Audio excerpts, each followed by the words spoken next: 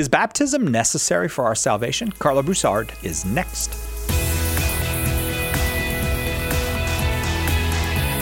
Hello and welcome to Focus, the Catholic Answers podcast for living, understanding, and defending your Catholic faith. I'm Cy Kellet, your host, and I have to admit, as a cradle Catholic, as a Catholic from the time before I was born, I'm pretty sure I was Catholic in the womb.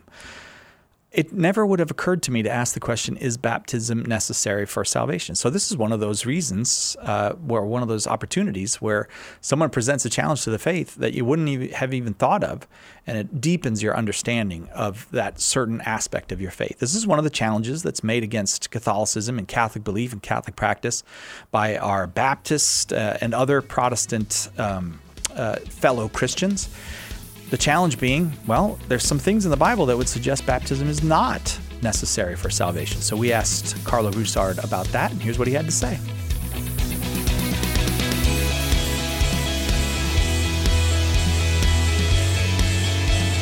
Okay, so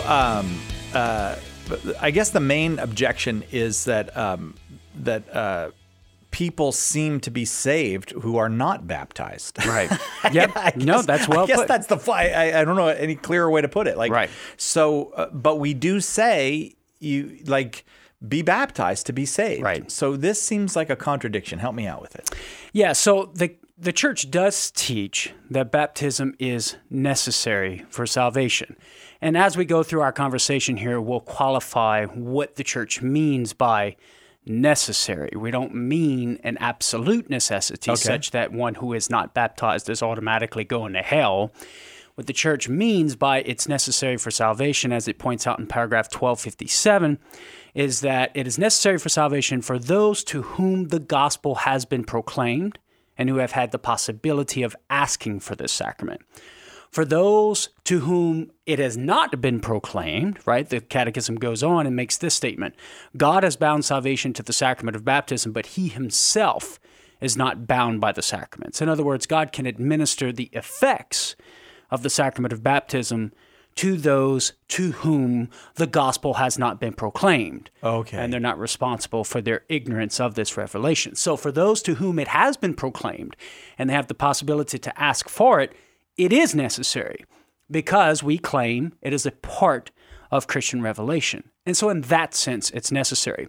But to get specifically to the challenge that's offered to us that you've posed, which is a challenge, by the way, that I meet in my book, Meeting the Protestant Challenge. Oh, yeah, this is one of the topics. That is correct. Yeah. And that is, well, the Bible seems to reveal some people getting saved without baptism. So the key example, sort of the go-to text here is Acts chapter 10, verses 45 through 48.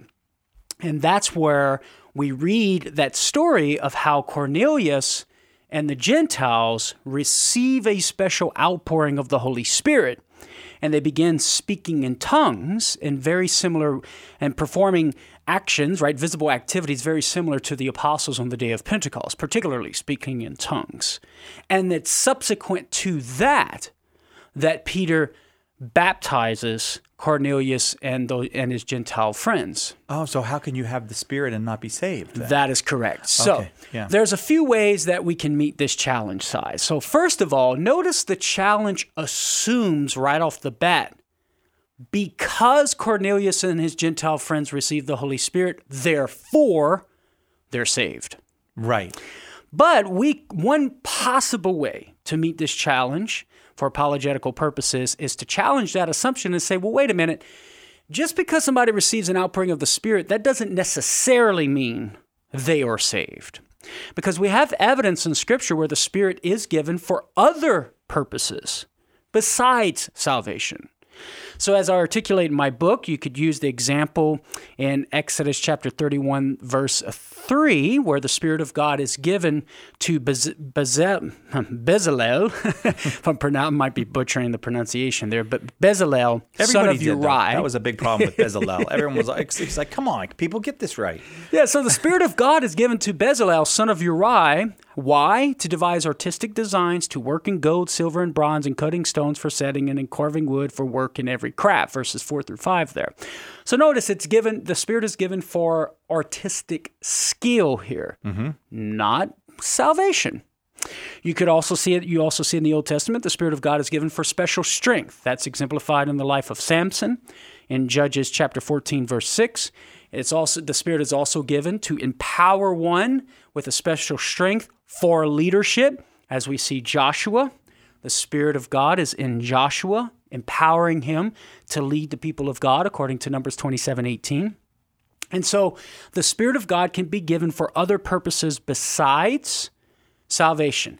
Now, when we come back to the story of Cornelius and his Gentile friends, we can see that it's reasonable to conclude that the Spirit of God would be given for some specific purpose and not necessarily salvation, and that is to convince the circumcised, those Jewish Christians who were teaching that one must be a Jew first, hold fast to all the Mosaic precepts, in order to be a true Christian. I see, yeah. And so it's reasonable to say that the Spirit would be given here to enable, to have this visible manifestation to convince the circumcised, these Jewish Christians, that the Gentiles do not have to be a Jew first in order to be saved, right? Or in order to be a Christian. Mm-hmm. And we see this within the context. The context of the passage seems to suggest this because we're told that when the Holy Spirit fell upon Cornelius and the other Gentiles present there,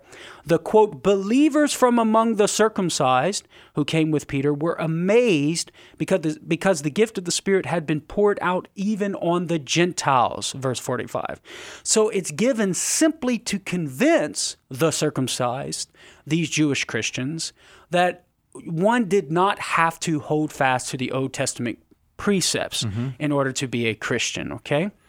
Okay. And then the key here is they knew this. The reason why they knew that the Spirit of God was given was that they heard them speaking in tongues and extolling God. So you could ask the question, well, why would the speaking in tongues be necessary in order to convince that they have the Spirit of God, right? Why this visible manifestation?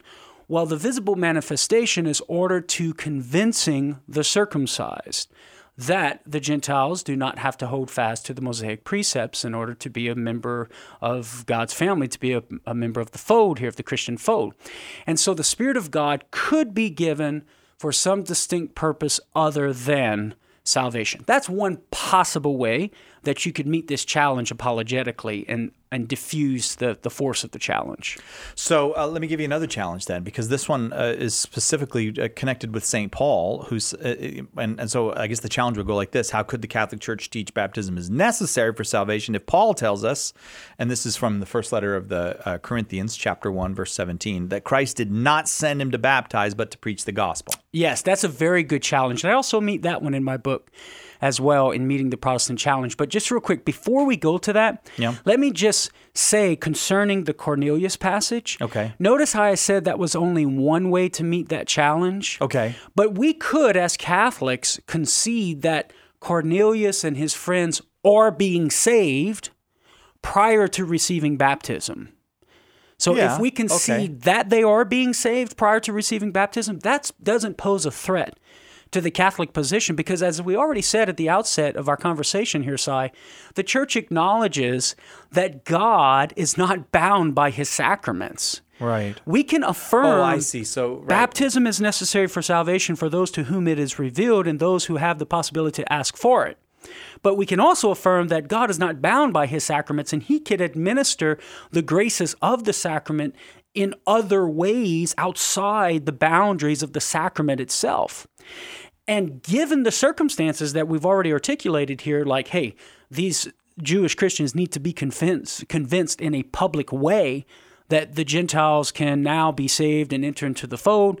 So God's going to give his Spirit and save them and give them the effects of baptism in this extraordinary circumstance. Mm-hmm. Because think about it. Peter knew that the Gentiles could enter into the fold, but he received that revelation privately. Oh, I see, yeah. Cornelius knew, but he only received it privately, both in Acts chapter 10. And so now there's a need for a public revelation that the Gentiles do not have to be a Jew first in order to be a Christian and be saved. And so you have the visible manifestation of the Spirit. And so even if we concede, which in the theological tradition and the common way of interpreting this passage, it is the case that the church acknowledges, Christians have acknowledged that Cornelius and the Gentiles are being saved here prior to receiving baptism. That doesn't pose a threat to the Catholic position because the Catholic position allows for these sorts of extraordinary circumstances where God can administer the graces of the sacrament even without baptism. We call this either explicit or implicit desire for baptism. So that's to sort of finish up that challenge with Cornelius in Acts chapter 10. Gotcha. Now, okay, thank you. That's an important clarification. So I didn't want to leave it hanging there. Paul didn't get sent to baptize. That's right. He's an apostle. Yeah, and notice too, our Protestant friends who appeal to this passage will emphasize what Paul says, I did not come to baptize, but to preach the gospel. So it's not only that he was not sent to baptize, but also our Protestant friends will argue Paul seems to be disassociating baptism from the gospel. In other words, the gospel, and let me reverse this, baptism is not essential to the gospel. Oh, I see. Because Paul seems to be juxtaposing the two, right? Right. Coming to baptize? No, not that. I've come to preach the gospel. In other words, the gospel doesn't contain the necessity of baptism. Right. So that's the challenge. So how do we respond? Well, notice this. The first way we can meet this challenge, Cy, is to notice how the challenge seems to confuse the duty to administer the rite of baptism with baptism being essential to the gospel. So let's say, for argument's sake, I concede that Paul was not sent to baptize. All that tells me is that Paul was not sent to administer the rite of baptism. Yeah. Well, it can be that Paul was not sent to administer the rite of baptism, and baptism still be essential to the gospel message. Sure, yeah. Right? It would just mean he had a vocation to do one thing and not the other. That's right. And somebody else was required to administer the rite of baptism, right? Right. So just because he says, I have not been sent to baptize, it doesn't follow from that baptism is not essential to the gospel. Because you can still have baptism be essential to the gospel, and Paul just not be the one to administer the rite of baptism. Sure. All right. So that's the first way we can meet that challenge and diffuse the force of the challenge. Now, secondly, as I point out in my book, I would suggest that Paul is using hyperbole here. And he's using hyperbole like when he says, I have not been sent to administer baptism. He's using hyperbole to emphasize two things, as I suggest in my book. It doesn't matter by whom you're baptized. Okay. And secondly, his apostolic role is not restricted to administering baptism, but also involves the preaching of the gospel, and that's what's most important. So that he's using hyperbole, I would argue we know that because Jesus tells the apostles in Matthew 28:20, go out and baptize and make disciples. And Paul is a legitimate apostle. The resurrected Lord appealed to him. So is Paul not subject to that commission to go and baptize, right? Right. So obviously he wouldn't be saying, no, I can't go and baptize because Jesus told him to go and baptize, right? Yeah, right. Being a part of the apostolic 12, being a part of the apostolic college. And then Paul acknowledges that he actually baptized Crispus, Gaius, and the household of Stephanus in 1 Corinthians chapter 1, verse 14. So is he like disobeying Christ's command to not baptize? Right. It's clear he didn't get a command, don't baptize. Right. Yeah. Because he actually baptized. And I don't think we want to say he's like disobeying Jesus' command here, right?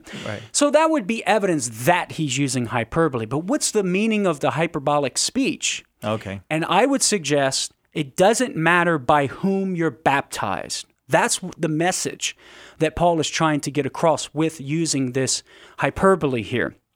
See, when you look in the context, Paul's concern is factious activity among the Christians in the church in Corinth. In verse 10, he says, I appeal to you, brethren, by the name of our Lord Jesus Christ, that all of you agree that there be no dissension among you. Well, that implies there is dissension, right? Yes. What's that dissension? He tells us in verses 11 through 12, it's been reported to me that there's quarreling among you, and some are saying, I belong to Paul, I belong to Apollos, I belong to Cephas.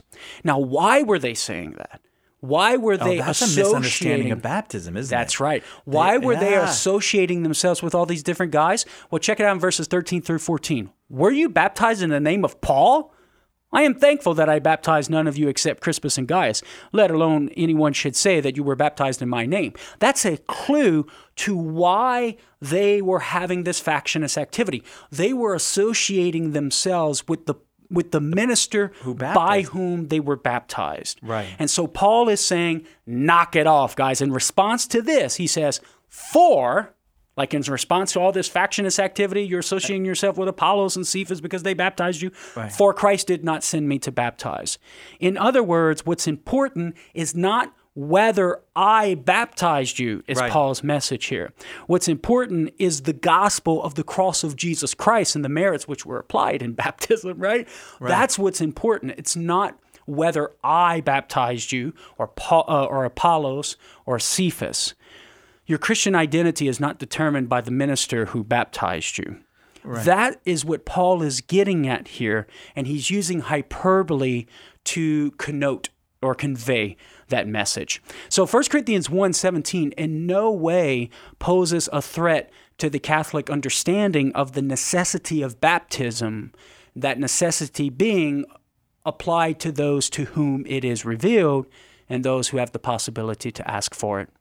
So sometimes people will say then, well, the Catholic Church has changed its teaching to say that people can be saved now who aren't baptized. We used to say the only way was absolutely baptism, but that's not really true. There's always been St. Thomas Aquinas has several places in the corpus of his writings where he articulates an explicit and implicit desire for baptism. And Aquinas would argue that God will see to it, because he's operating on the idea that explicit faith is necessary for salvation, like to explicitly believe in divine revelation, right? Yeah. That God exists, and also too the implicit and then implicitly that Christ is the fullness of the revelation. But Aquinas argues that in extraordinary circumstances, God will see to it that a person either has a preacher come to them, preaching to them that God exists, or the individual is going to have some sort of intuitive